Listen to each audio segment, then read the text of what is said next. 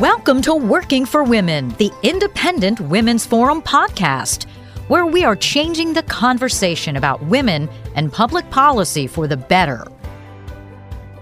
Hello, I'm Hadley Heath Manning. Welcome to IWF's Working for Women podcast.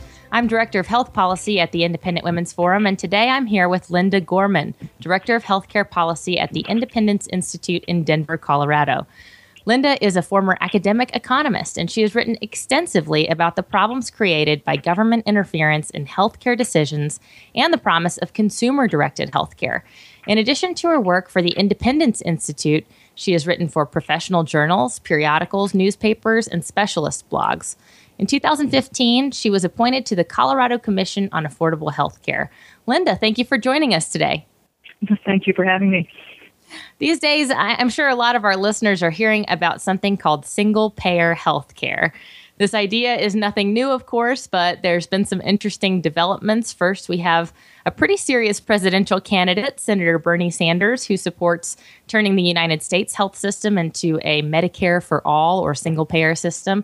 And then in Colorado, where Linda and I both live, there's a ballot initiative called Colorado Care, or Amendment 69, which would establish a single-payer system in Colorado. So before we dive into those two things specifically, Linda, can you just give our listeners a definition of what single-payer actually means? I know it's a term that we hear thrown around often, but what is it exactly, and how is it different from or similar to the term socialized medicine?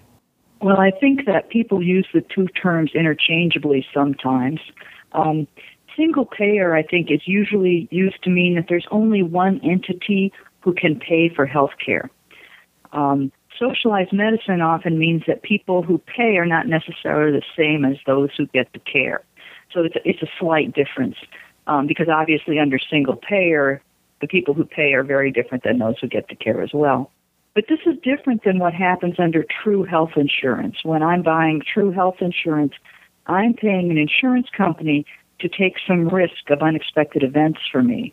And so everybody's paying a premium, similar premiums for that unexpected risk, but only a few people have bad things happen to them. So they're slightly different, and it makes a difference when you think about it, if you get the definitions clear. Right. So not only would the fact that Obamacare has done away with true insurance is one reason why premiums have risen so much and people are paying so much out of pocket. I see. So not only under single payer is, I guess it's not really accurate to say that the government becomes the insurance company for everyone because it's not even acting like true insurance. Right. And that's a very inefficient way to do it, of course, because what you're doing then is as you raise the tax, say, on labor or income, depending on how you tax it, you give people a disincentive to work. And so you're reducing production in the whole economy. And that's a cost that's never calculated in these healthcare discussions, but it's a big one. Mm-hmm. Almost like a opportunity cost, what we might have seen Absolutely, in our economy if we hadn't enacted something like single payer. So just to clarify, a single payer healthcare system, is that the same kind of system that exists today in countries like Canada, for example? The Canadian one is definitely a single payer system. The way they enforce it in Canada is that until very recently, physicians or other health providers could only accept payments from the provincial health plans. So if you were licensed to give medical care, the only people by law you could take money from were the provincial health plans. And so basically you couldn't buy health care in Canada if you had money. You had to come to the United States because it was illegal for anybody to take your money. So they could say, well, we're not keeping you from buying health care, and that's true. They were just keeping people from accepting it. U.S. Medicare does the same thing. Under U.S. Medicare, balance billing is prohibited. So you have to sell the care at the Medicare price if you accept Medicare patients, and either they're paying out of pocket or they're having Medicare pay the price, so obviously nobody's going to pay out of pocket, right? I see. So we already have a single-payer system for most people over the age of 65 in the Medicare program. Would that be accurate to say? Well, yes, although you can still pay cash, right. If you want to. The true single-payer system in the U.S. would be the VA. Okay. Where if you go to VA healthcare and you want VA to pay for your healthcare, you only have one choice. You have to go to VA doctors and VA hospitals. Under Medicare, at least you have a choice of hospitals. You can go, anywhere in the country unless you're under Part C kind of thing. Wow. So the VA is a true single-payer system, and it's no accident that it's like the worst healthcare in the U.S. Huh. So it seems like to be a true single payer, not only does the government establish itself as the funder of healthcare, but it also prohibits providers from accepting other forms of payment. So that not only is it the one health funder, but it is the only health funder. Is that right? I would say that's probably a pretty good definition. Okay. So let's say that Senator Bernie Sanders, this is just hypothetical, let's say he becomes the next president. And let's also ignore for just a moment the political challenges associated with passing a single-payer healthcare system. But let's imagine that this becomes federal law in the United States. So some people, obviously a lot of people support Senator Sanders, and they believe that his healthcare plan would be a good thing because they say it ensures that everyone has access to some kind of medical care, and they say this would be fair and equitable. Some people believe it's the compassionate thing to do. Are they right? Do they have any point? Would single payer be good for the United States? My experience is that people who like single payer are the sorts of people who like things that look good on paper. The problem with single payer is that it looks great on paper, but it works very poorly in the real world. All healthcare systems have to ration somehow because everybody wants more healthcare than can be provided. I would love to have somebody I could call every minute for every twitch in my body, and a personal trainer, and somebody that, cleans my teeth every other week or whatever. But it's too expensive. We don't have enough resources to do that for everyone. So we ration in the U.S. by a combination of price and political subsidy. When you ration by single payer, it means that the government is controlling who gets what. And so in a government-controlled system, the people that get health care are the same people who get, preferential government treatment for everything else. So that's the wealthy, the well-connected, and the politically powerful. And those are the people that get the best health care under single-payer systems. The idea that everyone is treated fairly, is a pipe dream, because usually when people are talking about this, they're never thinking about the waiting lists that exist in single-payer systems. In the VA, they had secret waiting lists because waiting lists were illegal, right? So they hid them. In all the European countries, there are long waiting lists for surgery. There are huge waiting lists in Canada. You can't even get appointments in Canada unless you go to the emergency room, unless you have a physician. But you can't get a physician because there aren't enough physicians. So single-payer systems are inherently unfair. It just depends on whether you think you're going to get better care under them than you do for a system that rations like the U.S. system does. Yeah, I think for a long time there's been a debate about the quality of the healthcare system in the United States. And some international organizations have given us bad marks for things like our infant mortality rate or our longevity, things that I think have relatively little to do with the quality of healthcare that people receive in the United States because we have other issues. For example, we have a much higher obesity rate than other countries, which contributes to high-risk births, but it also contributes to other health problems that might cause us to live shorter lives. And we have a lot of violence in the United States that contributes to a shorter lifespan. But overall, what do you believe about the quality of our healthcare system and the patient care that people receive in the United States and how that would be affected if we passed a single-payer system? Well, over the last 20 years, there's been a big ideological war going on about healthcare. And so a lot of the people who want single payer have done their best to portray the U.S. system as having poor quality. Mm-hmm. And what they have done is they've used statistics from the Organization of Economic Cooperation and Development to paint the U.S. system as very poor. And they do it in ways that are very effective but are actually wrong. They're playing with the data incorrectly. Let me give you an example. The infant mortality rate that you mentioned is a terrific example because for a long time the U.S. showed higher infant mortality rates than European countries. And a bunch of epidemiologists got together in the late 90s and they said, this statistic just doesn't smell right. the U.S. spends all this money on neonatal infant care. It has lots of kids that are surviving the first 24 hours, which is when most neonates die if they're vastly underweight. How is it that these statistics are the way they are? Maybe they're wrong. And so they went out and they looked at the definition of infant mortality in the different countries, and they found out that the definition of a live birth varied from country to country. So in the U.S. and Canada, a live birth is defined as any child born who shows any sign of life. In other countries, they had to be a certain weight or certain length, or sometimes they wouldn't give them any help and they wait for them to die and then actively classify them as a stillborn baby. So they were messing with the statistics at the very basis of the vital statistic. When you correct for these problems, by birth weight, U.S. babies have a better chance of survival than any other children in the world. So all of a sudden, things look a lot different. And you can look at things like life expectancy and you can say to yourself, okay, at what age does the health system really matter? For 20-year-olds, they're dying from other things than medical problems. They're dying from car crashes. They're dying from, gunshot wounds, whatever. But at 65 or 75 or 80, the health system makes a big difference in people's survival. And what people who looked at this found was that from 80 on up, U.S. elderly have a longer lifespan than anywhere else in the world. Wow. Because it looks like the U.S. healthcare system is actually pretty good at keeping people alive. One of the reasons we have more chronic disease in the U.S. is people with chronic disease in the U.S. survive. Yeah.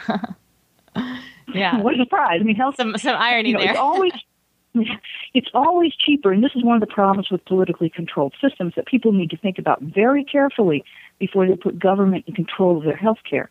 And that is, it's always cheaper to let people die than it is to treat them. So if you have a healthcare system which is run by government bureaucrats who are bean counters, who only care about how much they're spending, the pressure is always to let the seriously ill die because there aren't very many of them, and they're not voting anyway. Mm-hmm. I mean, the really cynical look at this is the way it works. Wow. Well, that's not a very good prognosis for patients under a single-payer system or a government-controlled healthcare system. No, they don't do well at all. I have a question. I don't know if I guess you may know this, Linda. When I moved to Denver, it was initially because I was marrying a young man who started a medical residency here. So my husband's a doctor. And so personally, I'm curious, and I think our listeners would also like to know, how would a single-payer healthcare system affect doctors and other healthcare providers? Because they're, of course, an important part of our healthcare delivery system. What happens to them under a single-payer system? The same thing that happened to teachers when the government took over public education. Basically what happened is the teaching profession used to be held in very high regard. Teachers were professionals. They did their best even when no one was looking. When government takes over, it puts so many rules and regulations and everything that people ultimately just give up. They punch their time clock and they're out of there. So that's what it's going to do to the medical profession in the U.S. as well. I can give you a specific example from Canada. People came in and said, well, we don't like this fee-for-service stuff anymore. Fee-for-service for me is just another word for productivity. You work hard, you get paid more, right? But no, fee-for-service was causing too much unnecessary medical treatment. So the Canadian physicians were put on a budget. They were given an annual salary. And the budget was sort of like, you see so many patients, you get paid X amount per visit, sort of like Colorado Care would work. And then you're done. Well, what the Canadian physicians realized was if they just worked hard for, January through October or something, then they've used up their budget and they can go on vacation. So why wouldn't you? Why would you stick around for 2 months and give care for free? So what you have to think about is physicians are extremely bright, very able people. We select for that. And how do you incentivize them to work as hard as they can and care for as many people as they can? You don't do that by giving them a salary and then hedging them about with rules. Man, I just saw recently in the news, actually, a junior doctor's strike in England, which has a different kind of healthcare system under the NHS, but they've had a pretty serious strike going on this week, and I believe that a lot of the junior doctors are blaming specific politician for a contract that they don't like, and it just keeps it keeps occurring to me, although I'm not sure if it occurs to a lot of people in England, that, the reason politicians are in control of the doctors' contracts is because the government's in control of the healthcare system. But, absolutely. That's a big part of the issue there as well. Yeah, if you have monopoly control, then you're going to get unions and contracts and strikes. If you don't have monopoly control, you don't have single payer, but hospital, doctor's working for himself, he's not going to strike. If a doctor's working for a hospital, he's going to say, I hate you, I'm going to another hospital. You don't strike. You still get labor from people. But when government controls everything, the only solution people have is not to work. Right. Now, I think a lot of people perceive critics of single payer to be people who are mostly concerned about money. You and I are critics of single payer, and I would say probably first and foremost, one argument against single payer is the effects, like we've discussed, on patients and on doctors and on the quality of our healthcare system. But there is also, I think, a concern about how single payer would affect our budget. It's no secret that Americans spend a lot of dollars today, both publicly and our private dollars, on healthcare. And one of the arguments from single payer advocates is they believe that single payer would actually save money. And they make this argument. They say, if we didn't have to pay for healthcare privately and we paid for it through a tax, then ultimately we'd spend less money on healthcare. I don't know if you believe that's true or not, but I wanted to ask you, how would single payer affect our pocketbooks, and also how would it affect our national budget if it were enacted at the national level, or our state budget if it were enacted here in Colorado? Well, we know that single payer blows up national budgets and state budgets, because we can just look at Medicaid expansion in states where they project that it's only going to be so much and then it's 200% more. Wow. And the same thing happened when the federal government enacted Medicare. Their projections were immediately off by hundreds and hundreds of percents, right? So they always underestimate the cost of these things. But when people think about this, I think it's extremely important to separate their individual budgets from the government budget, because too much of the time in healthcare, people talk about, we spend too much. I'm like, who spends too much? Am I spending too much because I decide to get braces for my kid? Am I spending too much because I decide to get a more expensive set of eyeglasses and a less expensive set, progressives rather than bifocals? Who's going to decide who spends too much? Okay, so, part of the problem is when you look at education, which schools are the most expensive to run? Well, the schools that are most expensive to run are the public schools in every single way you look at them: salaries, benefits, cost per pupil. The public schools are very expensive. You look at the Catholic schools, which have to attract people and keep tuitions reasonable, they're much less expensive to run. And the same is true for many other sort of intermediate private schools. So healthcare is not that different than education. If you look at the actual cost, the all-in cost of running a single-payer system, and you include all the costs, you include the cost of getting the money through taxes and the losses to the economy that happen because of taxes, and you look at the cost of increased fraud because you don't have good fraud prevention because government doesn't care, and you look at the cost of waiting lists and things like that, which Patricia Danzin did when she compared Canada with the U.S., you find actually that the private financing system is less expensive. And if you think about it, it makes sense, because in the private sector, when people have to work to attract patients, they're really concerned about costs. Because if I'm paying cash for procedure, I care how much they're charging me. If government's paying for the procedure, we have a negotiation, and who can tell, right? It's easier for government bureaucrats to just say, okay, we don't want the doctor's strike, we'll raise your rates. But in the private sector, if the doctor's charging me too much, I can say, see ya, I'm going to another place. So I imagine a lot of these consequences that we've discussed on budgets and on the quality of healthcare, on doctors and patients, would hold true regardless of if single payer were to be passed at the federal level or here in Colorado at the state level. But what can you tell us about Amendment 69 in Colorado, what's called Colorado Care? Is there anything different about having a single payer system at the state level versus the federal? And what do you think that Colorado voters should be keeping in mind about this proposal as they go to the polls this November and they have the chance to vote yes or no? To me, the two biggest things, or three things. One, Colorado Care is not health insurance. It says that specifically in the amendment. So you're probably going to have to carry some sort of health insurance anyway, because the care you may need could be out of state. Colorado is not known as a medical, capital. It's not big enough, right? So you may need to go out of state for specialist cancer care or something like that. You're going to want the money to do that. You're going to have some sort of insurance. Second thing is that it's a 10% tax increase to start. A very small fraction of people filing returns in Colorado pay about 30% of the taxes, the income taxes. Do you think they're going to stay around and keep doing that if you arbitrarily increase their taxes by 10%? I don't think so. So you're going to cause a huge outmigration of people by taxing by that much more. And that's actually, that would give us the highest income tax in the country. Wow. So don't think things are going to remain the same, because people with high incomes are very mobile and they'll leave. The third thing to think about is that you are creating an entity that's completely outside of all the good government controls that have developed over the last 150 years. That means that you're creating a huge slush fund that's controlled by a very small group of people. And you're going to see crony capitalism like you've never seen before. So you won't have much control over what health care they decide to provide.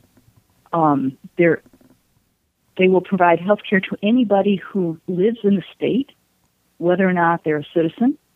They have no way of determining how long somebody has lived in the state, because forged documents are rampant.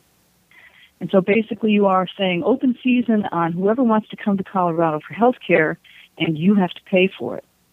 So it's not really a good idea from that perspective.